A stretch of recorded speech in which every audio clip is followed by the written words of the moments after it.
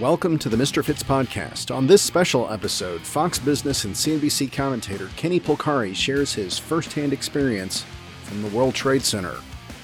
And as they walk outside, this one guy, the one guy that came in to say to me, come on, let's go to breakfast, he had a bug up his ass. For whatever reason this day, he just said to the other three, you guys go across the street, go get the table. I'm going back up to get Kenny. Friends of mine who worked in Manhattan, who saw this happening on TV, who knew I had a World Trade Center address, called my wife to say to her, where's Kenny? What building is he in? What floor is he on? And my wife says, why? So they said to her, turn the TV on. So sit back and enjoy this riveting story of survival and healing after a national and very personal tragedy. Today, it is our absolute honor to bring you an interview with Mr. Kenny Polcari. Kenny is the founder and CEO of Pace Capital Advisors, senior market strategist of Slate Stone Wealth, a Fox Business, CNBC, and CNN financial commentator. As a former member of the New York Stock Exchange since 1985, he brings over 30 years of executive management experience in institutional equities and wealth management, and 25 years of stewardship and industry advocacy. Kenny's a former board member of the National Organization of Investment Professionals and is currently an advisory board member for Headstrong Project, a nonprofit providing free treatment to veterans with PTSD. Kenny, we are thankful for having you here today, and we look forward to everything you get to share with us. All right. How much time do we have? Because you know me, I can talk. All the time you need. I could stay here and talk for hours, but please do. You highlighted it. I spent 40 years on the floor of the New York Stock Exchange as an institutional floor broker. I went there when I was 19 years old. I had no idea what, I wanted to be a politician. I was going to school in Washington, D.C. I was going to be a politician and a lawyer and then ultimately president of the United States, which thank God that did not happen because being president of the United States is the last thing I want to do. But I had the opportunity when I was a kid to go intern on the floor of the New York Stock Exchange. Now, I'm not from New York. I'm from Boston. I had no idea what, New York City was. I mean, I'd never been there. I didn't know what the New York Stock Exchange was. I didn't know a stock from bond, a buy from sell, an eighth of a quarter. I knew nothing about it. And I thought to myself when I was first offered the opportunity, like at 19 years old, why would I want to move to New York City in the summertime when I was a kid who spent my summers on Cape Cod? And I had every intention of going back to the Cape at 19 years old to be a lifeguard on the beach after my freshman year in college. That was what was in my head. But after I went there and I met a couple of guys, saw this opportunity, I thought to myself, you know what? What's the worst that's going to happen? The worst that's going to happen is I'm going to go there. I'm going to have this experience. I'm not going to like it, and I'll move on. I'll put on my resume, and I'll move on. Or who knows? I could go there, and I could have this great experience, and it could change the course of my life. Well, I guess you know what happened because I went, and it clearly changed the course of my life. That whole idea of going to school in D.C. and becoming a politician and a lawyer and the president went right out the window. And I got bit by the bug because if you've ever been to the floor of the New York Stock Exchange, and today it's very different than what it was then, right? So let's just make that clear. Then there were 5,500 type A personalities running around the place, screaming and yelling all day long. It was full of energy, and it fed right into who I was, right? I mean, it was like I went there every day, it was amazing, the energy, because type A's, they feed off of each other, right? They feed off the energy. And so it was the most amazing place. And so I did it for the summer of 80, 81, 82 while I was in college. And then I got a job offer in the summer of 82 upon graduation in 83. And what was really interesting about that people should understand is remember what 1980, 81, and 82 was like in this country. We had just come through Jimmy Carter. We had just, the Iranian hostage crisis. The economy was a disaster. Inflation was out of control. Interest rates got jacked up to 21%.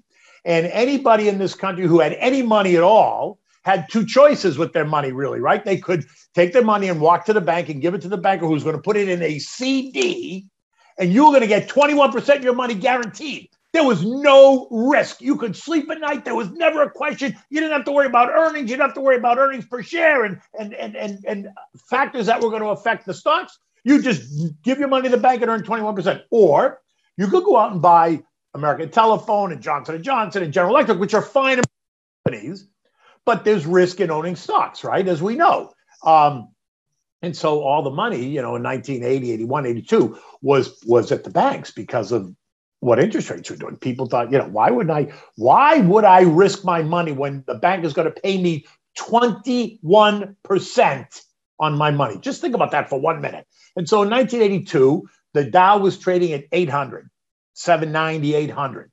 The movement, the daily movement, the Dow used to be, it was up 25 cents. Maybe it was down 50 cents. Maybe on a good day, it was up, a buck or 1 point. Was a big move in the Dow then, right? We used to trade 30 million shares a day, 30 million. Today we'll trade 30 million in about the first 2.5 minutes, right? But anyway, it was this amazing place. And in the summer of 1982, it was actually August 17th, I'll never forget it, because I remember it like it was yesterday, was the day that the Fed came out. For anyone who's in my generation who would remember, interest rates were 21%. Inflation had been, closer to 13%. Unemployment was 10%. The economy was a disaster. And the country was in recession because Paul Volcker had forced interest rates so high that, he destroyed demand, right? And did ultimately end up destroying inflation, but not without all this pain. And so on this Tuesday, the Fed came out and made a surprise announcement, and they showed up at 8:30, and he opened the door, he walked out to the podium, and he said, okay, the Fed was cutting rates by 10%. Think about what I just said. 10%. 10% is 2 percentage points. When rates are 20%, 10% is 2 percentage points, right? So that's a huge move. Today, they're talking about raising rates by 1/4 of 1% or 0.5%, and everyone's having a nervous breakdown. So then he cut rates. I'll never forget it because it was the most amazing day. Like, I can feel the energy right now as I'm telling you this story, because remember, there was no Google, there was no internet, there was no LinkedIn, Facebook, Twitter. There was none of that stuff didn't exist. And there was no television on the floor of the New York Stock Exchange, nor was there any radios. And the only way you got the information was when somebody from the outside picked up the phone to tell you what had happened. Anyway, that happened. If you remember, that was the birth of the greatest bull market this country and this world has ever seen. The Dow traded up 4.5%, which was the equivalent of 35 points because the Dow was trading at 792. We traded 138 million shares on that Tuesday, which was 4 times what we had traded on Monday or the Friday or the Thursday before, right? It was an incredible moment in history. And I was standing right in the center of it. It was amazing. And so he offered me this job upon graduation, which was the following May, 1983. Now, again, what's significant about this is that kids getting out of college couldn't get jobs in 1982, right? Because the economy was a disaster. And guys that were my age, right, guys that were 50 and 60, they were getting thrown out. Because, they were, as businesses were trying to cut costs, all that stuff, they were getting rid of the old white guys that were getting paid a lot of money. They were throwing them out. Got the fat. And, the fat guys, right? and so it was a disaster. And so when I got this job, when this happened and the market took off, I got this job opportunity 9 months out. I was clicking my heels when I went back to college because it was the greatest thing in the world, right? I went back to college. I didn't write a resume. I didn't go on an interview, which probably in retrospect was not the right thing to do. But I was so excited about having this job. I didn't want to work anywhere else, right? So I had the greatest senior year of my life. And then I graduated. I moved to New York in July of 83. Now, look, I'm a kid from Boston, the middle of 5 kids from a Boston Italian family. If you know anything about Italian mothers want you like this, and they want their boys to marry the girl next door, and then they want you to buy the house next door, and then they want you to live next door to them for the rest of your life. And so when I moved to New York, my mother wasn't really happy. And I said, "Ma, don't worry about it. It's only going to be for a couple of years." Meanwhile, it was 40 years later because I fell in love with not only the business, with the place. I met my wife on the floor of the New York Stock Exchange, who, by the way, has got her own story because she's Hispanic. She's Puerto Rican. She started working there as a kid out of high school, as a summer intern, as a squad at the very lowest rung you could ever imagine. It was the kid that the squads were the kids that ran back and forth. They ran the messages back and forth between the broker and the crowd. But that's where she started. She ultimately became a member of the New York Stock Exchange in 1984, about a year and a half before I became a member. at a time when there were 10 or 12 female members out of 1,366. She was one of those women that, she was hitting her head in the glass ceiling, and she finally said, screw it, and she pushed and pushed and became a member. And actually, what's really interesting is that we were dating at the time. She's a couple of years older than I am. We were dating at the time. And when she had this opportunity to become a member of the New York Stock Exchange, she sat back to debate it in her head. And I said to her, I'm confused. Why are you even thinking about this? Like, why are you not just doing it? And she was afraid that if she had become a member and I wasn't a member, that my ego would have been bruised, that I would have been embarrassed that my girlfriend is a member and I'm a clerk. It was all bullshit. And I said to her, listen, here's the deal. If you don't take that job, if you don't become a member of the New York Stock Exchange, I'm breaking up with you, because that's not the kind of woman that I want. I said, you have to do this. You're crazy not to do this. It's history. And so she did it. And then I became a member, a year and a half later. And then we got married. She had her business. I had my business. And then 6 months later, she got pregnant. She ran around until she was 8 months pregnant. And then at that point, you just couldn't do it anymore, because you're on your feet all day long, running around, screaming out. And then she, stayed home, and that part of the rest is history. But anyway, so I was there, and I spent, I worked for an independent broker, and then he retired. I went to work for S.G. Warburg, which was a British brokerage house. And then I went to work for Salomon Brothers at 33 years old. I got the opportunity to run and manage the whole New York Stock Exchange division at Salomon Brothers. Now, Salomon Brothers doesn't exist anymore, but Salomon Brothers is a big institutional broker, not a retail broker like Smith Barney or Payne Weber. It was a big institutional broker that made their money by committing capital to trades to institutions when they wanted to, get into positions or out of positions.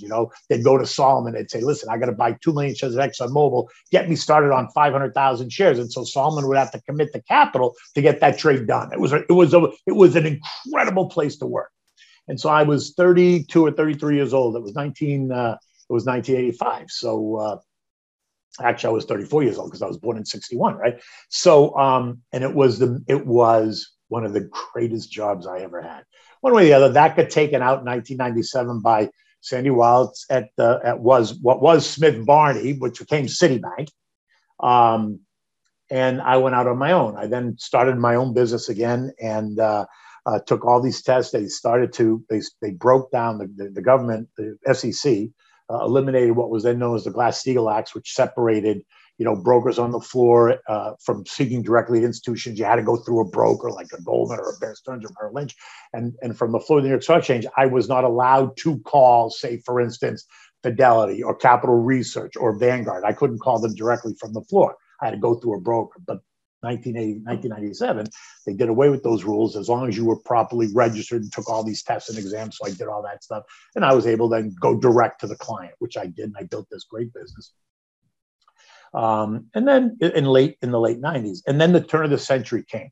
And if you remember, the turn of the century was all about that Y2K disaster, right? Now, how we were going to switch from 12/31/99 to 11/00, and the world was going to fall apart, and planes were going to fall out of the sky, and utilities weren't going to run anymore because the way that the code, the software had been written, if you remember, and this was all during the 90s, this whole transition happened.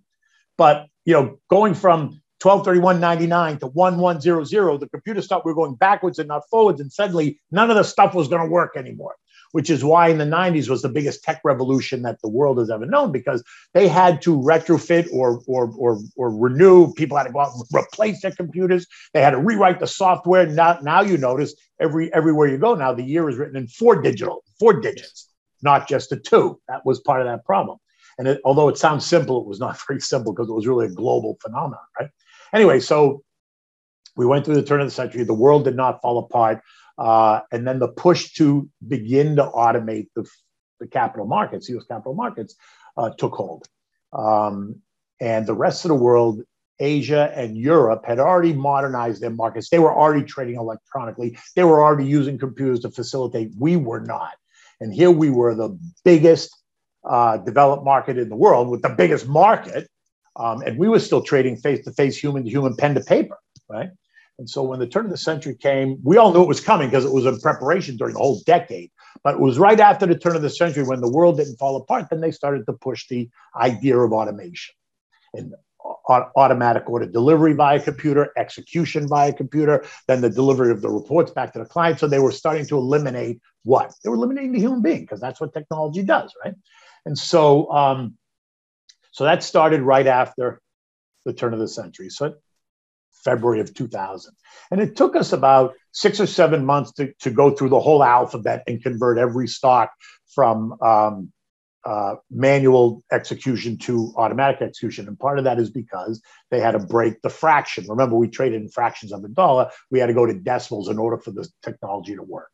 And so they did all that they were doing all that all during the 90s in the back room. They were getting it all ready to go. And then when we went through the turn of the century, then they started to implement it. So it took us, 6 months, because we had to, convert the stocks from A to D, let them trade in decimals for, 3 or 4 weeks to make sure the system would handle it. And then we took stocks E through G and did the same thing. So it took 6 months to go through the whole alphabet to get all these stocks to trade in decimals, which was really amazing as well, because to go through that transition, some stocks were trading in fractions, other stocks were trading in decimals. The way they traded was different. The way you reacted was different. It was really another amazing moment. But this brings us all up to what you want to talk about, because it brings us up to the events of 9/11. And what people have to understand about that is, I had my own business. I worked on the floor of the New York Stock Exchange from 9 in the morning till 4:30 in the afternoon. That's where I was. That's where I did my business. But I had an office on the 55th floor of 2 World Trade Center, which was the South Tower. My office was on the 55th floor looking out over the Hudson River. So I looked west over the Hudson River, and I was smack in the middle of the building, because it was, 110 stories, and I was on the 55th floor. And I had, when I think about it, I had like this most amazing office. And it wasn't, I don't mean it like the office was, all walnut and beautiful and carved. Not amazing like that. Amazing that here I was, this kid from Boston, Massachusetts, who moved to New York. And it was kind of like, I made it. I had an office in the World Trade Center. I mean, just think about that for 1 minute. The World Trade Center. And I was on the 55th floor of the second tower. And I had this spectacular view of the Hudson River, of the Statue of Liberty, of New Jersey, it was just, I used to go in there and I laugh, I tell the story. I would go into my office and I'd dance, pinch myself, saying, if my friends could see me now. You remember that song, If My Friends Could See Me Now? And so that's what it was like. It was just amazing for me, right? Anyway, so that particular day, I went to work. Now, I used to get to work every morning at about 6:45. I lived up in Westchester. I would take the train to Grand Central, take the subway down to downtown to Wall Street. I'd get off. I'd stop at the coffee cart. I'd get a cup of coffee. I'd go over to the Trade Center, and I'd press the button for the elevator. Now, here's what you have to understand about this next part.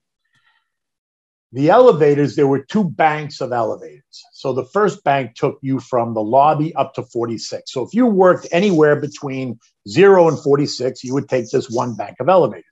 If you worked at 47 or higher, you had to take the one elevator up to the sky lobby on 46, walk around to the second bank of elevators, press the button, wait for that elevator to come, and that would take you from 46 up to 110. So since I was on the 55th floor, I used to have to take the 2 elevators, right?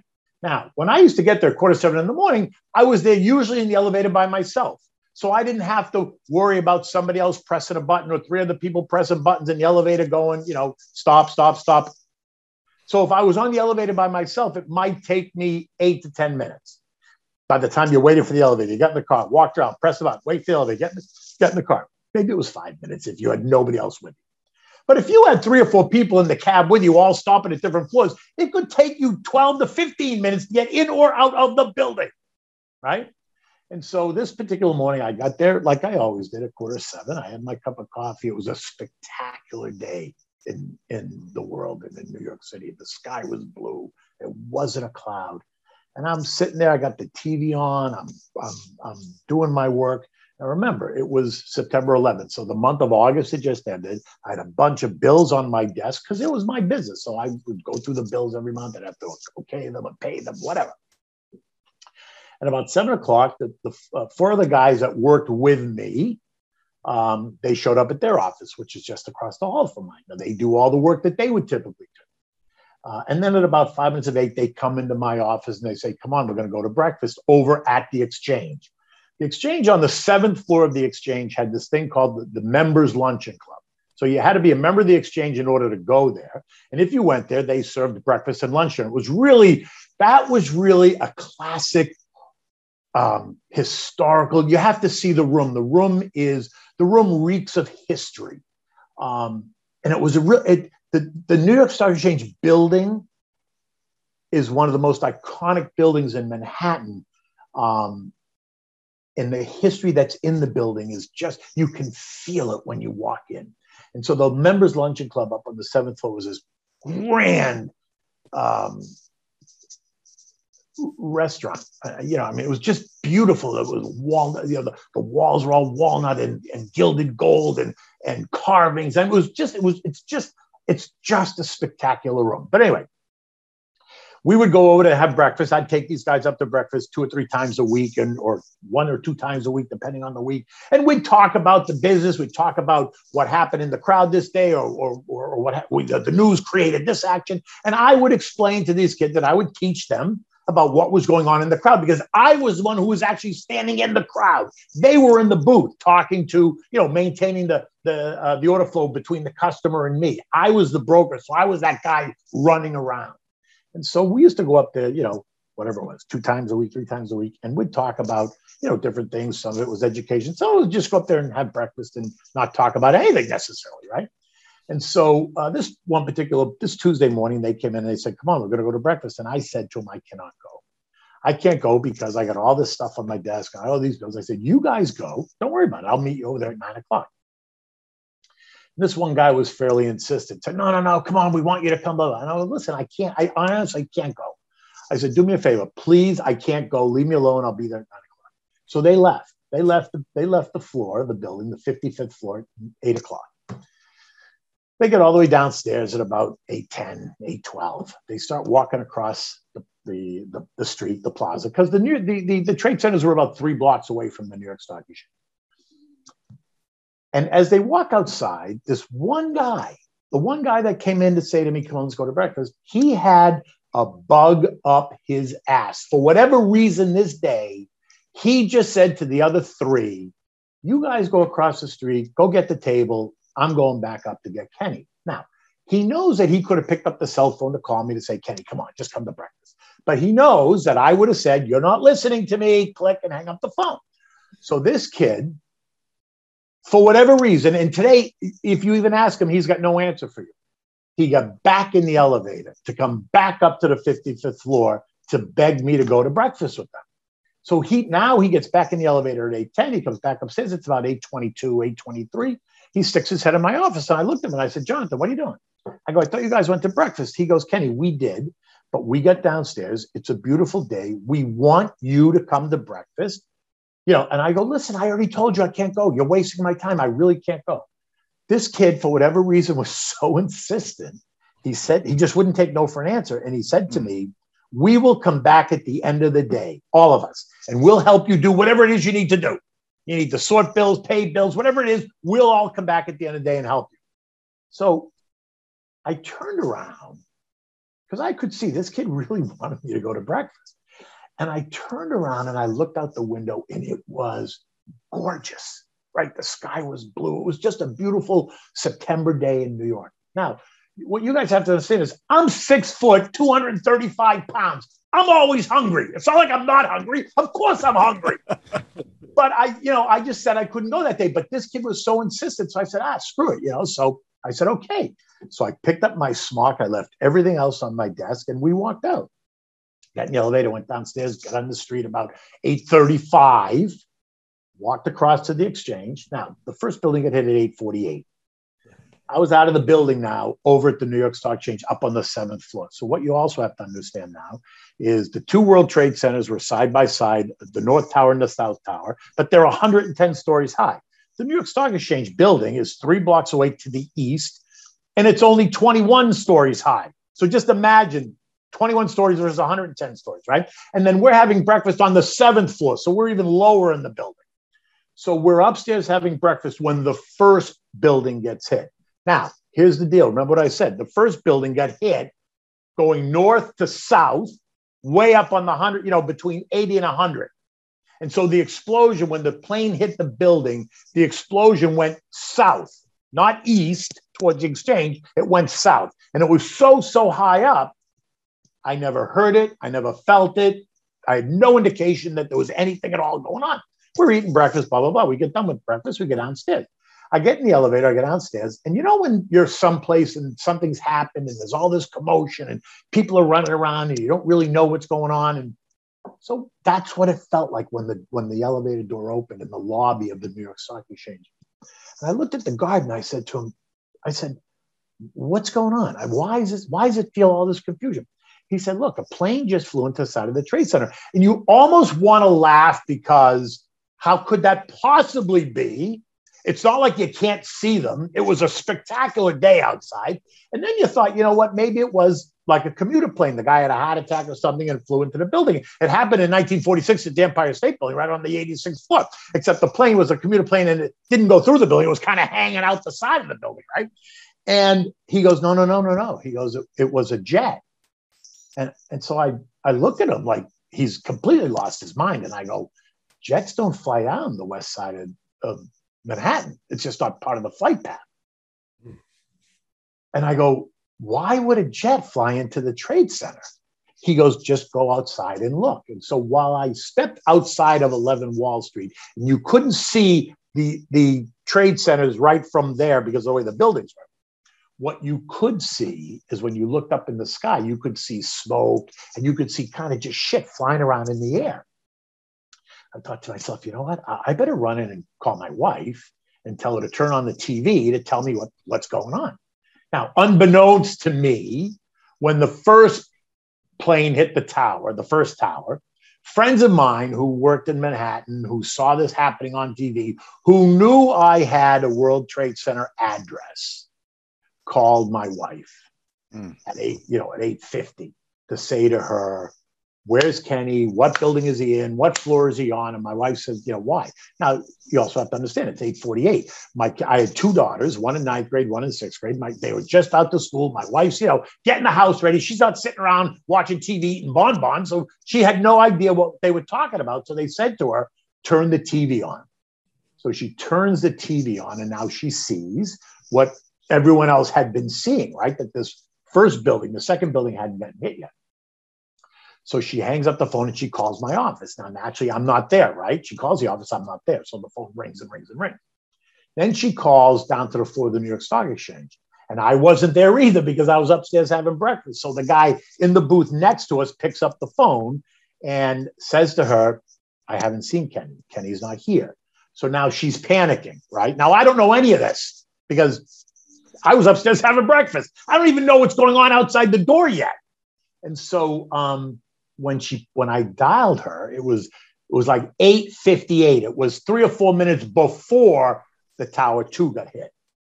And so when she picks up the phone, she's crying. And I don't know why she's crying. Like, I'm still not understanding. Like, Evelyn, why are you crying? Turn on the TV. Tell me what's going on. And she starts screaming at me saying, where are you? Where are you?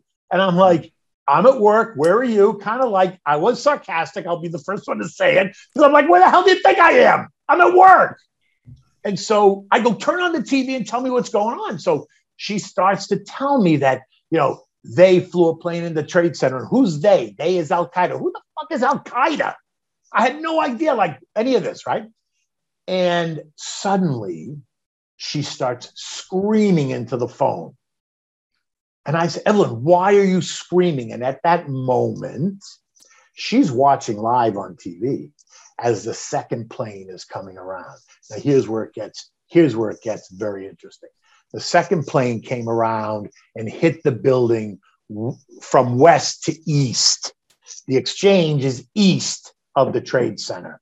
And because the second building got hit smack in the middle, between 55 and 75, because it went in at an angle, so it had the wingspan that took out 20 or 25 floors. But when it came west to east, when it hit the building, the explosion came out the east side of the Trade Center, right towards the New York Stock Exchange. Now, the New York Stock Exchange was 3 blocks away, so it was not in danger of getting hit by the explosion, yet it was, because it was lower in the building, the vibration and the sound and the impact of the explosion was clearly much more, was clearer and much more audible. Now, I'm standing on the floor of the New York Stock Exchange, and I'm on the phone with her, and she's screaming, and I don't understand it. And all of a sudden, there was this massive explosion, which was when the plane hit the building. And now I'm screaming at her, what the fuck is going on? Because I can't see a thing, right, from on the floor of the exchange. And she starts screaming, they flew another plane, they flew another plane. And then suddenly the alarm at the exchange went off, because now they're going to evacuate the building, because now it's clear that this is not an accident. It's not radar gone crazy. It's clearly something different. And when you think of America and you think of who we are as a nation, you think of capitalism, you think of freedom, you think of entrepreneur, you think of you think of opportunity, and the New York Stock Exchange defines every one of those words, because the New York Stock Exchange represents all that, right? And so while no one really understood or knew what was going on, it was clear that we were now under attack, that 2 jets flying into the World Trade Centers is not an accident. And so I was on the phone with her when the alarm sounded, and I said to her, I have to hang up and I have to get out of here, because I don't know if I'm coming home today or not. And I want you to kiss the girls, and I want you to remind them that Daddy loves them very much. Because I had no idea what I was going to find when I walked outside. And if I'm going to die today, I'm going to die out in the street. I'm not going to die in some building and I can't see what's going on around me. But if I'm going to die seeing that I'm going to die. Mm. And so we walked out the side of the building, and when we went out the east side of the building, and the cops are out there, and they were directing everyone to walk east towards the East River, because the trade centers are on the west side towards the Hudson River. So they weren't letting people go west; they could only go east, which was, I was only going to go east anyway. And what was really interesting is I got halfway down Wall Street, probably right in front of, it might have been the Trump Tower at 40 Wall Street. It might have been the Deutsche Bank building at 60. It was somewhere right there. And you could turn around on Wall Street and look back. And at that point, you could see the top halves of the trade centers. And it was only at that moment that I realized, or that I saw, what people had been seeing, right? I could see the top halves of the buildings. I could see them engulfed in flames. I could see the smoke. And what I could also see, without knowing or identifying that it was you or Varick or Billy or Susie or whatever, you could see the images of falling bodies. I couldn't see who it was, but I could actually see these bodies that were falling. And I kept wiping my eyes, because it almost felt like this was a movie set. Like it almost like it was surreal the way that it felt, but every time I kept wiping my eyes and looking, and it was the same scene. And the cops were, trying to get everyone to move away. So we walked east to the East River, and then we started to walk north. Now, look, you couldn't use your cell phone anymore, because after the first building got hit, they knocked out the cell tower that was on the top of the building. So cell phones didn't work. And while there were still pay phones on the street corners, I wasn't sticking around to use a goddamn payphone. Although there were people there were lines of people at the payphone. I ain't sticking around to work at a payphone. So I walked down to the East River, and I started to walk north, because I lived 50 miles north of Wall Street. I wasn't getting in the subway, and you couldn't jump in a cab or anything, because everything came to a standstill, right? Because they shut the bridges, they shut the tunnels, and so the traffic just came to a standstill. And all you could hear as you're walking down the street, you could hear the sirens and the ambulances and the fire engines, the sirens going off. And as you're walking down the sidewalk, you could hear the radio announcer in all the cars, because it was a beautiful day. And so everyone in their car had the window open. And it was almost as if every radio was tuned to the same station as you're walking down the sidewalk. you could hear the sirens, and then you could hear the radio announcers from the car, and then you could hear a pin drop, like it was that, like it was that surreal. People weren't running around with their hair on fire, screaming and yelling. No one was even talking. People were just walking like drones. And so we walked, and we walked up to, I was fully prepared to walk all the way home that day. But we walked up from Wall Street, and we got to Chinatown. The first bridge down by Wall Street is the Brooklyn Bridge. The next bridge is the Williamsburg Bridge. The Manhattan Bridge. The Manhattan Bridge is what connects Brooklyn to Chinatown. The Brooklyn Bridge connects Brooklyn to Wall Street, right? So we were at Canal Street in Chinatown. It took us about 50 minutes to walk from Wall Street to where we were in Chinatown. And I got there to Chinatown, and we're standing right at the top of Canal Street. And suddenly there was this sound that sounded like planes above, and it sounded like they were flying above us. And then it sounded like the streets were going to blow up. Like, remember that movie Independence Day, when you watch the movie and suddenly they were blowing up the whole city and the streets were blowing up? And I thought to myself, and I said to the guys I was with, they're blowing up the goddamn city. Like, they're blowing up the subways, because that's what it sounded like. In fact, what it was the collapse of the first building. That rumbling, the sound of that building collapsing, and the rumbling and the vibration. I was probably about a mile and a half, maybe a mile and a half away from where the building was. So I was outside. I didn't get caught in the cloud because I was too far away, but the rumbling and the vibration in the whole city, you could feel it on the street as the building, and then you watched, right? That scene of the building collapse and all the smoke coming up and around. And here's what I thought at that moment, because the first building to collapse was actually the second building to get hit, because the second building got hit way down in the middle of the building. So it weakened. There was 50 floors above it. So there was all this weight above it. The first building got hit way up here. So there was, although they were 4 or 5 or 8 stories above it, the weight in the second building was so much more significant, right? Versus where it got hit. And so I remember thinking, as I'm watching it, thinking that the first building collapse was the building that I was in. And then I thought to myself, I was looking at the guy who came back to get me, and I kept looking at the building and looking at him and looking at the building, because like I couldn't even process that whole thing. Because then I started to wonder, if he had not come back to get me, where would I have been? Well, I'm going to tell you where I would have been, because there were 4 guys from the 55th floor who I knew, who survived, who I spoke to after the fact. And so what happened was, the first building got hit.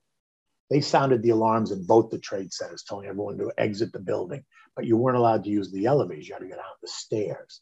And so the second building hadn't gotten hit yet. So everyone was exiting. So these guys were exiting the building, which is what I would have done, because I would have been, if the guy didn't come back to get me, I would have been in my office at 8:48 when the first building got hit. They would have sounded the alarm, and I would have left the office to go down the stairs with these guys. Between 8:48 and 9:01, when the building got hit, the second building got hit, these guys went from the 55th floor to the 25th floor. They descended 30 stories in 12 minutes, because remember, the second building didn't get hit. So there wasn't all this pandemonium. So people were just going down the stairs, right? And so you're going down and down and down. And there was no panic. So people were just moving quickly. So they were on the 25th floor stairwell at 9:01 when that building got hit. And when that building got hit, it got hit, like I said, between 55 and 75. The building, got pushed like this. People got thrown off the stairwells. There was explosion, fire, all that shit. And there was complete pandemonium now in the stairway. And so it took them from 9:01 till about 9:55 to go from 25 out to the lobby. So in 12 minutes, they went 30 stories. It took them nearly an hour to go 25 stories after the building got hit, right? So now I think, where would I have been? Would I have been on the 25th floor? Would I have been with them? Would I have been on the 27th floor? Would I have been on the 24th floor? Would I have been stopping to help somebody? I mean, I don't, those are questions that are unanswerable, but that's where I about would have been. And then I think to myself, these guys get out of the building at 9:50, let's call it 9:55. when they get out into the plaza. Now, all around them are dead bodies and people jumping and fire and parts of the plane and all that shit right in the plaza or the trade centers. And then the buildings around the World Trade Centers, some of those were starting to collapse as well because they had been weakened and all that shit. And so there was pandemonium everywhere. So I think to myself, where would I have been after I spoke to these guys as I try to figure out, where would I have been? Would I have been still stuck in the building? Would I have stopped to help somebody? Would I have stepped out into the plaza and have been so shell-shocked that I just stood there? And then if I stood there for too long, the building collapsed in 4 minutes after they got out. In 4 minutes, it collapsed. They got out at 9:55 and 9:56. The building collapsed at 10:01, right? And they got caught actually in the cloud. They were far enough away that they didn't get hit with the debris, but they got caught in the cloud. So I think to myself, where would I have been? Would I have been stuck in the building? Would I have stopped to help somebody? Would I have got caught in the cloud? Would I have gotten caught in the debris? And so, in fact, if you ask me, I would not be here talking to you right now because I just think it would have been my moment. And so after the first building collapsed, we started walking again, and then 10 minutes later, the same thing happened again when the second building collapsed. And then we walked all the way to Grand Central. And one of the guys that was with me, his father was a lawyer who had an office at Grand Central. Because remember, the cell phones didn't work. So we got to Grand Central, which was closed at the time because they had closed all the public transportation, all that shit. And we went up to the father's office where we could use the landlines to call. I called my wife. I called my parents. I called, Now it's 12 o'clock by the time I got to Grand Central. So it's been 3 hours since the last time I spoke to my wife. She's been witnessing everything on TV, not knowing where I was. Did I get caught? Was I caught? Where was I? She couldn't talk to me. The cell phones didn't work. And so it was 3 hours before I heard from her. And the other thing that happened was both my kids were in school, and my older daughter went to a private school in Tarrytown, New York. And so the private school had, just like the public school too, but the private school had, a list of all the parents and all the parents' work addresses and home addresses, all that stuff. And so the school immediately sorted the file of parents of kids for kids at the school to look for any parent that had a World Trade Center address. I had a World Trade Center address. And so the school went around to the classes and took out any child whose parent, mother or father, had a World Trade Center address, and took the child out of the classroom and said, you need to come with us. And they brought all these kids to the cafeteria. And they said to them, you need to call home because there's been an accident in Manhattan and you need to call home. And so they didn't tell these kids anything, other than that. And so my daughter calls my wife and says, Mommy, what happened? They took me out of class. And so my wife tells her what happened about the trade center getting hit and collapsed. And my daughter said, where's Daddy? And my wife said, well, he's coming home. Don't worry about it, Christina. He's coming home. Meanwhile, my wife really, at that moment, didn't really know if I was coming home because the building had collapsed. There'd been all that disaster downtown. So she didn't really know if I was coming home. I wasn't coming home. And my daughter said, are you sure that Daddy's coming home, Mommy? Are you sure that Daddy's coming home? And so my wife assured her that I was coming home. They went, they got her, they brought her home. They went to the other school. They brought my other daughter home. There were people at my house that had come over because no one really knew. And then at 12 o'clock, when I was finally able to call, I assured her that now I, in fact, was coming home because I was in Midtown Manhattan. Now I escaped downtown. And that I didn't know how I was going to get home, but I was going to walk home. However I was getting home, I was going to walk home. And that was it. Until we came down, and I was fully prepared to walk home, except they opened up Grand Central again, like they opened up Penn Station, and they just wanted people to get out of the city. So they were just saying that they would just, with the bullhorns, get on a train, get out of the city, just get on a train, get on a train. So I got on the train. And if you've never been to Grand Central is a spectacular train station in the middle of Manhattan that's got two levels. It's got a ground level, and that's got a subterranean level. Naturally, the train I had to get was on the subterranean level. So I had to go downstairs, right? The last place I wanted to go was underground. But I thought to myself, let me just get on the train. So I got on the train, and the train was packed shoulder to shoulder, standing room only. There was nobody was even talking. You could hear people crying. You could hear people praying, but no one was talking. And when the train doors shut, it takes about 12 minutes to go from the station through the tunnel in Grand Central until you come up at 125th Street, which is then up and outside. And it's about a 12-minute ride. And so when you're on the electric train, when you're on an electric train and the train starts to move, you get the blue sparks and the lights flash and all that shit, and it all comes back on. So when the train's pulled out of the station, you got the blue spark, the lights went out, and people gasped because, right away you're thinking, okay, they're going to blow the train up, or the tunnel's going to blow up, and I'm never going to get out of here. You think all the worst thing you could think of. The train moves through the tunnel, and nobody said a word. And when the train comes up at 125th Street, it came up, it turns left, and then it turns north again, right? And when it turns left, for a fleeting moment, you have this spectacular view right down the west side of Manhattan. On a clear day, you can see the Statue of Liberty. That's the view you get, right? The whole west side, the Hudson River, you could see everything. And so when the train came up and made the left, everybody on the train kind of leaned over to look out the window.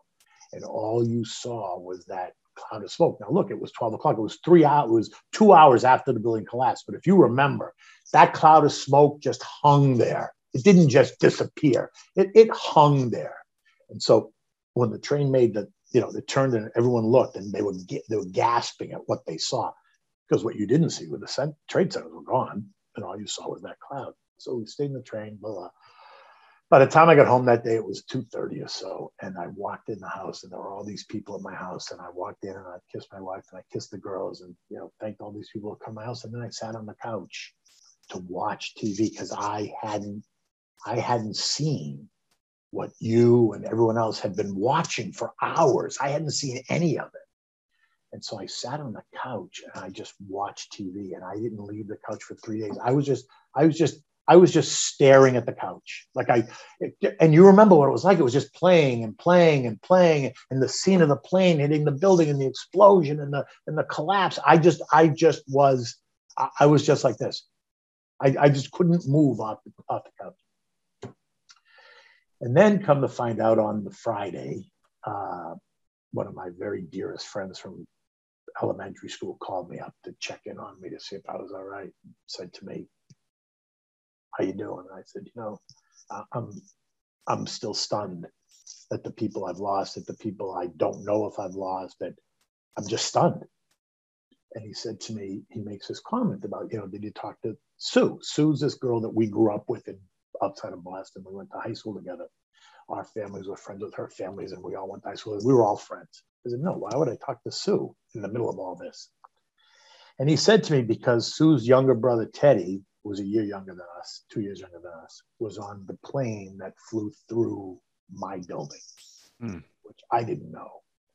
And when he said it to me, I said, what? And he told me that again. And I hung up the phone. I called my mother and I go, Mom, why wouldn't you tell me that? She said, I couldn't tell you. She said, I couldn't lay that on you on top of everything else. I don't know how because my mother lived in Boston. So it wasn't like she was right next to me. I'm in New York. And so my mother and father they felt, they were far away from me. So my mother said, I couldn't say it to you. Okay. And so I just was shocked again, right? There's another person, a kid I grew up with that happened to be on a plane that went right through my office of all things, right? And so the exchange didn't open, obviously for the rest of that week, for those of you who remember, right? The Tuesday, Wednesday, Thursday, Friday didn't open. But what became apparent and what people in this country don't know about what happened in those days was as the country transitioned and as the exchange transitioned to all this technology and automation, all the cables and fiber optic cables and telephone cables that connected the New York Stock Exchange out to the world and connected the world into the New York Stock Exchange all ran through a conduit that started at the belly of the trade centers and went out under the Hudson River and then out to the country. And when the buildings collapsed, that conduit got crushed and all the wires got severed. And so now the New York Stock Exchange, in fact, got neutered, right? It couldn't work. The New York Stock Exchange no longer function. All the technology was useless. You could turn the computer on at the New York Stock Exchange, but it wouldn't do anything because the connections were severed, right? So there was no information flow. And so that became apparent to us in the industry almost immediately.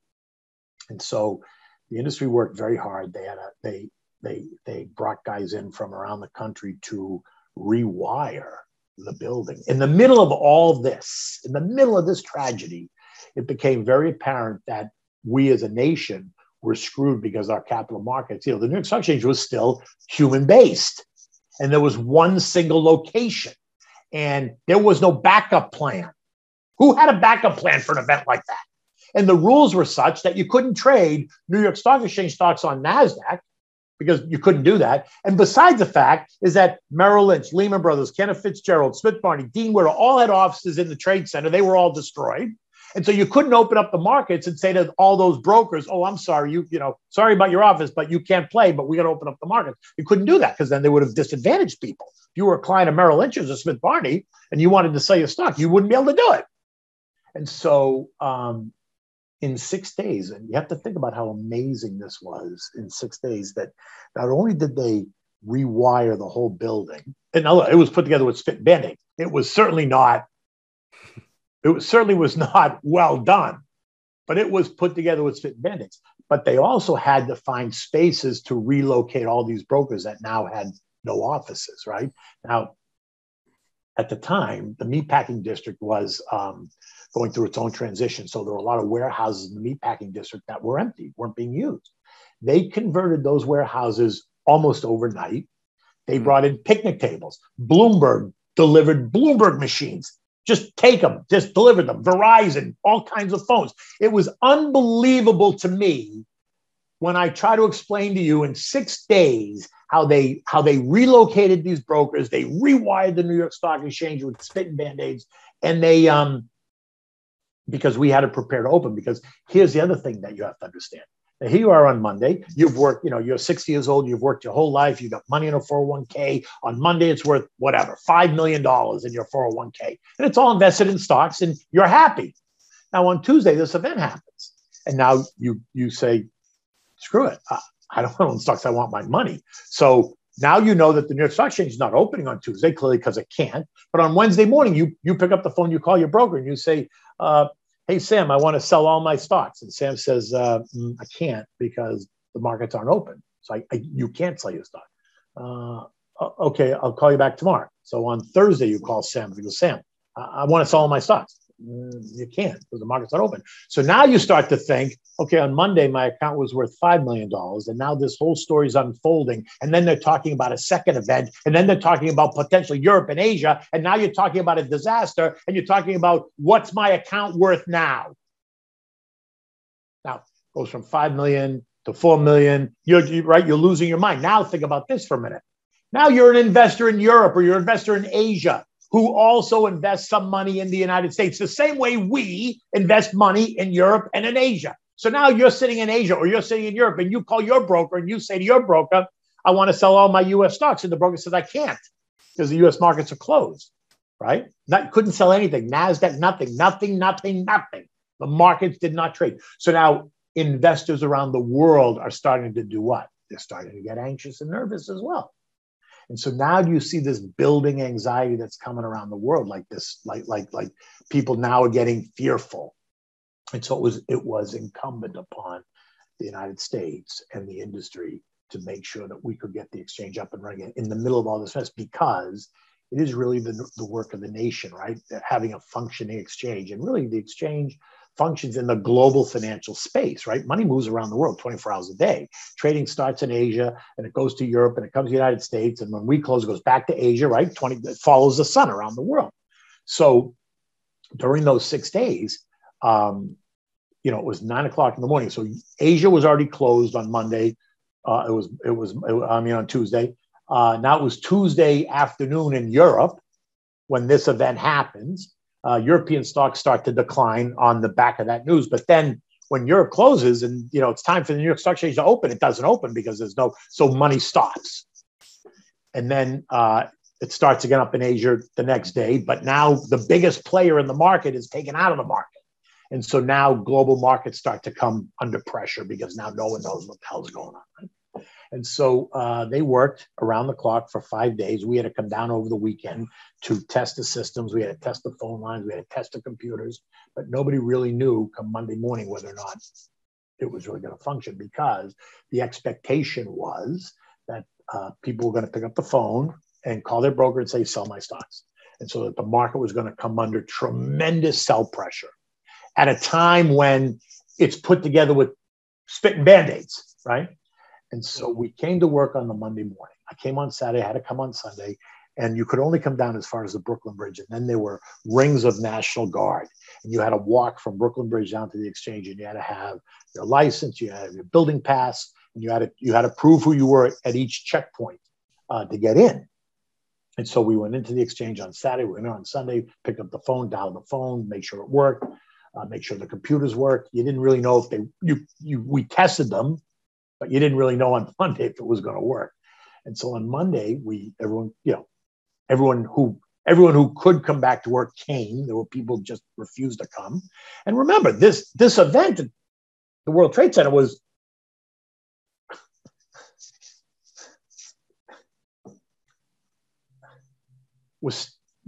still happening, right? I mean, it wasn't like on Monday it was gone. It wasn't. And so everyone who came back, and they had Hillary Clinton and Chuck Schumer, who were elected officials. They had the mayor, they had policemen and firemen, they had EMT workers on the floor of the exchange, and they had all of us, all the brokers and support people. And they had this woman, and you can Google it because she's on the YouTube. It's Roseanne or Rosemary. She was a member of the Army. And she sings in a cappella. And so they shipped her in, and they brought her to the New York Stock Exchange. And there she was standing on the podium that morning in her complete dress uniform. And at 9:15, they rang the bell once, and everyone gets quiet. They ring the bell once and everyone gets quiet. And they make this announcement that this woman is going to sing God Bless America.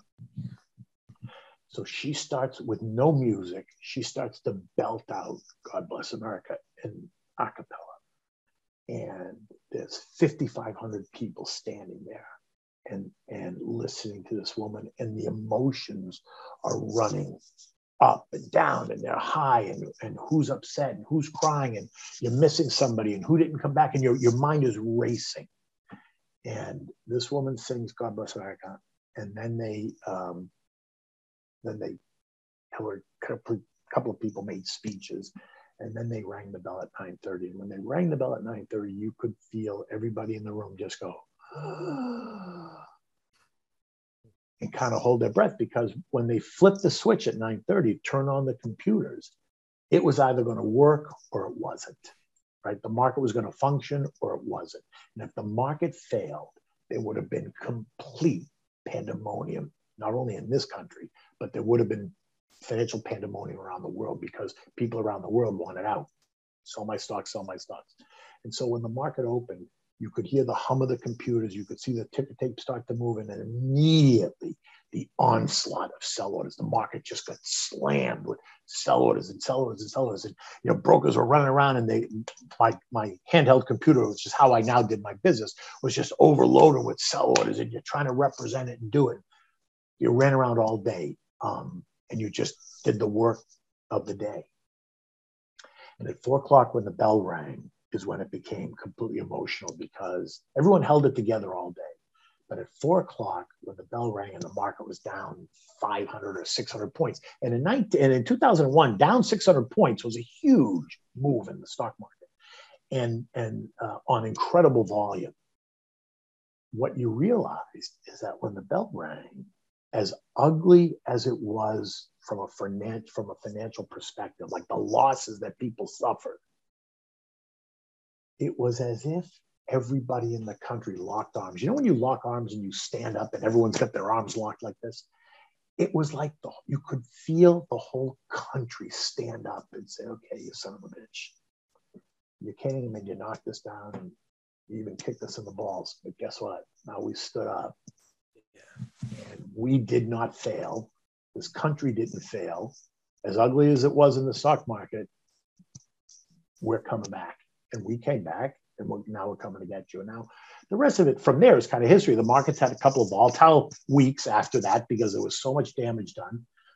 But then we recovered, and then the personal stuff starts to happen to me, right? Because then I started to recognize, you'd hear more and more people who you didn't know got killed or refused to come back, or the thing that was really, really difficult for me was people I knew who died. I knew they died. So there was closure and finality. As difficult as it was, I knew that person was gone. It was the people who you didn't know that died, who you didn't know and didn't know that died. And so let me explain that. Every day I'd get up, when I get to work, I'd get off the subway train and I'd go to the coffee time. And I'd get there every morning at 6:45. And every morning you were there and Varick was there and Mary was there. Now we all came from different places. I didn't even know your name. I didn't know where you worked, but every day you were there getting coffee at the same moment I was. And you did it day after day, week after week, year after year. And so we knew each other, right? We knew each other because we would see each other. I didn't know anything about you. I didn't know about your family. I knew nothing about you, but I knew enough when I saw you every morning. I'd say, hey, good morning. How are you? How was your weekend? Oh, it's a hot day today. Oh, it's raining out, whatever. You'd carry on those conversations. And it's those people that never returned, that are always in the back of your mind. And you say, I wonder what happened to that person. I wonder what their family was like. I wonder if they had children. I wonder if they made it home. And you don't know because they never showed back up. Now, that could be because they got killed. It could be because they refused to come back, because so many people refused to come back to the city after that happened. And so that was a really difficult part of me trying to deal with and recover from this event. And one of the other things that helped me was my wife was a member of a Bible study in the town that we lived in, and I never went to this Bible study. I mean, I'm Catholic and I was brought up Catholic, but I never went to a Bible study. And my wife used to go to this Bible study. And so on the Saturday of that week, so it was whatever it was, the 14th, I guess. 14th. The women from the Bible study wanted to have the couples come over, right? Husbands and wives come to this Bible study. And they wanted me to come because of the experience that I just had, and they wanted to support, do all that stuff. And so my wife convinced me to go to this Bible study. I didn't want to go. I'll be honest, I didn't want to go, but she convinced me to go. And I went to this Bible study, and there were 8 other couples there. I knew some of the women. I didn't know any of the husbands. And we did this whole reading of the Bible, and they picked out different passages, and suddenly all the men got up and made a circle around me, and they all came and they put their hands on me, and they just prayed, and they just asked for guidance, and they asked for peace, and they asked that I'd be okay. And it was this incredible moment where I suddenly felt, I don't want to say at ease, because it wasn't really at ease, but I just suddenly felt like calmness, right? This calm came over me. I'll never forget that, but it was at that moment. And then we did that for a couple more weeks with the couples things, and then the men decided to break away, which I also thought that was actually very interesting, because men need their space too, right? It's not just about this couple thing. And listen, women have Bible study all by themselves and they get to talk about women shit. Well, guess what? What I realized is when the men got together, we talked about men shit. Right? And the difficulties and the challenges and the requirements and the pressure and trying to be everything to everybody and trying to provide and trying to be a daddy and trying to be a husband and trying to, pay the bills and get up every day and work hard. And I'm not taking anything away from any of the women because they do the same thing. And I'd be the first one to say my wife had a very difficult job as a mother, staying home and trying. I'm not taking that away. But what I'm saying is men also have the need to want to talk to other men about life and about difficulties. And, most men will walk around like everything's perfect and nothing ever bothers them. And I don't have a care in the world and I'm the greatest and all that shit. You know what? It's shit because everyone's got a fucking problem. Right. And what I realized in that men's Bible study was not only was that so true, but that I actually enjoyed it because it was a place where you just peeled back the onion. And as long as you felt safe with the 7 or 8 guys that were in the room, you could say anything and know that this was our safe little circle. And you could cry, you could laugh, you could become vulnerable, and you weren't ashamed. You weren't ashamed. You just were like, look. And so that's that story from that day. And, I will say I went through survivor's guilt, especially when I went to funerals, because I went to a lot of funerals and I thought to myself, guys that were my age who had the same thing I had. They had young kids, they had young families. They were in the building the same way I was. Why? I would ask myself constantly, why was that guy to come back to get me? Why was he so adamant? Why did he literally forced me out of the building? And if you ask him today, he'll say, I don't know. I just wanted him to come to breakfast. And so for whatever reason that is, people would say to me, it wasn't your time. And I understand that when people say that, they're trying to be nice. But you know what? When you say it wasn't my time, at that moment, it doesn't really help because I had so many friends that I lost and people that I knew that I lost that it wasn't fair for someone to say to me, Kenny, it wasn't your time when I was in the same place that they were. And yet I got out. Only by the grace of God did I get out. For whatever reason, their time was up and mine wasn't for whatever reason. And I had a really, really difficult time with that for a while. I really needed to try to figure that out. I really need to understand why that kid that was 2 years younger than me, who had 3 young kids at home in Boston, got on a plane that day that flew through my building.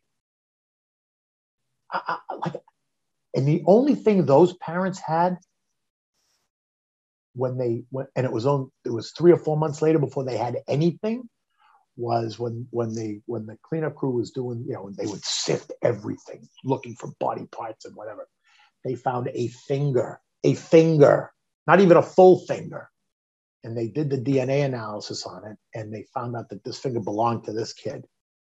And they delivered the finger to the mother and father up in Boston, and that's all those parents had. And so I had a really, really difficult time with that.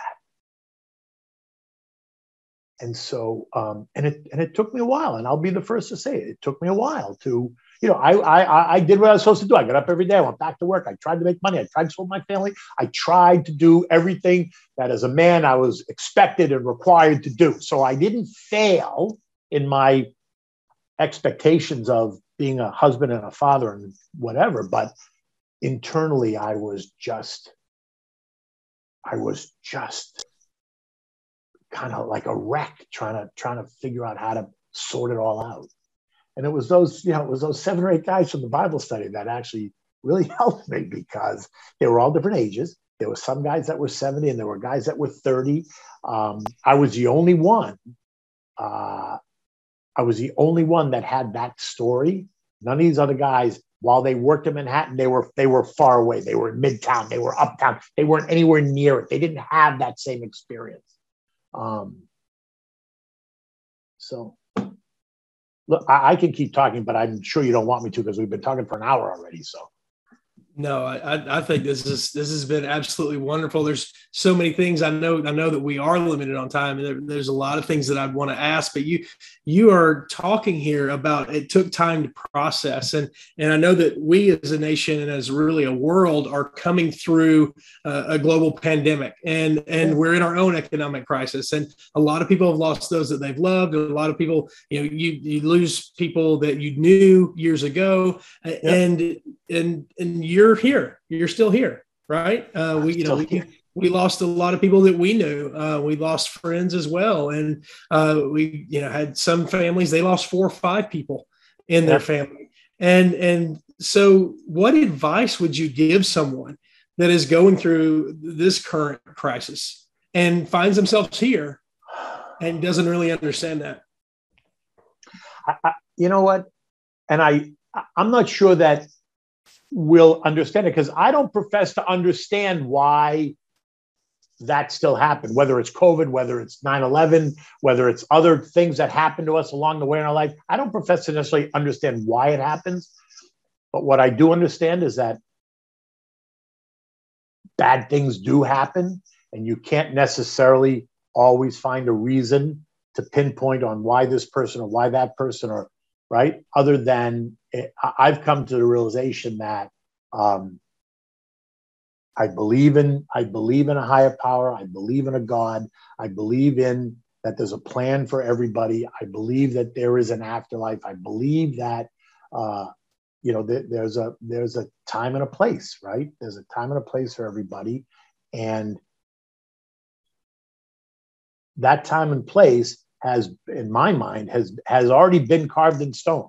My day wasn't on 9/11, but my day is coming. I don't know when it is, but it is coming. And I think that the only thing I could say is that, relish the relationships you have, understand that maybe there are some things that are unexplainable, but know that the person you lost is waiting for you in the next place, and that they're going to be there with open arms, and that they're watching over you. Because as far as I'm concerned, I think it was my 4 grandparents that were watching over me that day. I think the 4 of them were looking down saying, no, not yet. It's not his time. Send this guy in to go get him. I absolutely believe that. I'll believe that till the day I die. That it was my 4 grandparents that just said, not yet. And that's the only reason I'm here. I really believe that. I believe that. I also believe, because ever since then, I've done things that I'm not sure I would have done in terms of, you mentioned it at the beginning, like this Headstrong Project, which is this veterans charitable organization that I joined, that my wife and I both joined when it was launched in 2012 to help returning veterans who suffer from the mental wounds of war, not the physical wounds of war, but the mental wounds of war. It was when we were approached to get involved, I looked at my wife and I said, this is one of our ways of giving back to these young men and women who raised their hand to go fight a war that they didn't necessarily want to fight. But, I was 40 years old at the time, so no one was taking me.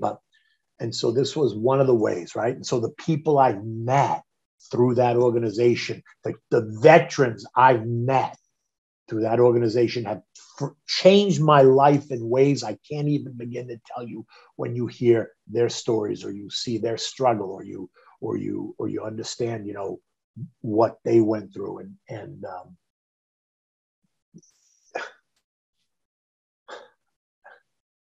it's, I can't really pinpoint it, but it's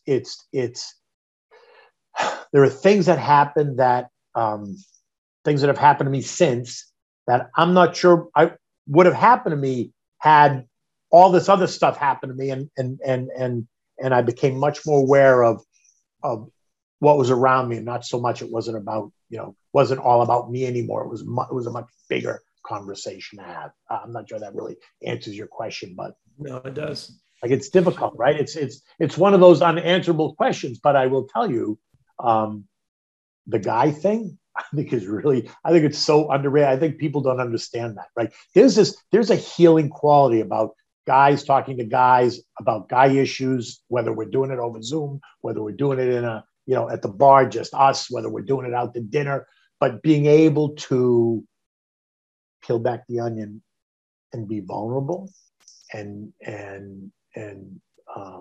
be honest, right? To be honest. And you said earlier, everybody is going through something, and we don't know what they're going through. You see them at the grocery store, you see them in traffic, right. Whatever. Kenny, it was amazing hearing you and watching you talk about the community that developed of those 7 or 8 guys that came around you and supported you and did life with you during that time. What a powerful message of the importance of community. Yeah. And I got to tell you, what's really interesting is, I'll tell you this part. I lived in a town called Armonk, New York, which is in Westchester County. And if you're a Yankees fan, you'll know this name. Bernie Williams, who was the center fielder at the Yankees, lived in this community. And his son and our daughter were the same age, and they went to school together. And that's how my wife is also Puerto Rican. Bernie and his wife were Puerto Rican. And when the kids went to school, that's how my wife, because it was his wife's Bible study that my wife used to go to. And so when we went to that Bible study, not only was, now I got to know Bert. And so, but Manny Rivera was also part of this. Manny Rivera was a pitcher, right? And he lived in Purchase, New York. And he and his wife were also part of this Bible study. And it was Manny Rivera, who now is very religious. And I actually think he acts like as a pastor now at this church, and that he's basically funded in Purchase, New York. He was the one who got the other men to come around me. He was the one who put his hands on me. He was the one that led that prayer. And I say that to you because it was such an emotional moment when he did that. I'll never forget it. I'll never forget it. And then, we ended up, it was him, it was Bernie, it was me, and then it was, 4 other guys in this Bible study. And it was, as you can imagine, it was a very interesting Bible study. It was great. I mean, it was great, but it was definitely part of that healing process for me, for sure. Sure. And, look, I can talk about this, and there are times where I can talk about it and I'm completely good. And there are other times where I talk about it and I get emotional, right? And so I'm not going to apologize about getting emotional, because I have no reason to apologize. Or should you? And so, but I think what it shows is that the pain is still deep there, right? When I think of my kids, when I think of that moment that I potentially was never going to see my wife and kids again, and the people I know who were not able to see their wife and kids again, I get really like that's when it gets emotional for me again, right? Now my kids today are 35 and 32 years old, and so they're great. But when I tell that story and I get to the kids, like when they dragged my daughter out of class and, the poor kid, I can only imagine what was going through her mind. You know what I mean? Have you talked to her about that? Did she remember? Yeah. Oh, yeah. Yeah, she was in 9th grade. She was 15 years old. She very clearly remembers it. Oh, very clearly remembers it. You know what I mean? Yeah. She very clearly remembers it. But she just, your wife said, Dad's coming home, and that was the end of it. My wife assured she believed my wife. My wife assured her. Now, my wife didn't really know whether or not I was coming home, because remember, I had hung up at 9 o'clock in the morning, and then all that shit happened. And that conversation happened in between the 12 o'clock call when I called my wife back. So while my wife said to her, Daddy's coming home, my wife really wasn't sure that Daddy was coming home. Yeah. But she tried to assure the kid that Daddy was coming home that night. Now, if I didn't end up coming home, I don't know what that conversation would have been. But in fact, I did come home, right? And I was very lucky to have come home. And trust me, I thank God every single day. Every single day. And you know what? There was very interesting, and I have to find it. But the calendars that people have either on the desk or by their bedside, the ones that the religious ones that have a saying on it every day. Yeah. And so on September 11th of that year, the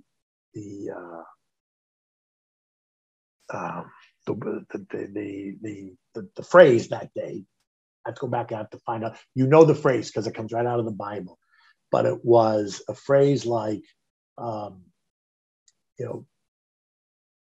blessed be your God, for he hath saved you. It was like something like that. And that calendar sat on my nightstand, right? And remember, I told you I didn't go to bed for 3 days. I just sat I didn't go up to my bedroom. And when I went up to my bedroom on the Friday, and I went over to my bed, and the calendar was still on 9/11, and that was the phrase. I had to get it actually but it was something like that. That when I looked at the phrase on the calendar, I broke down because he did save me that day. He absolutely did save me that day. There's not even a question about it. However, whoever he sent to save me, like that guy is the guy he sent to save me, right? That's the guy who saved my life that day.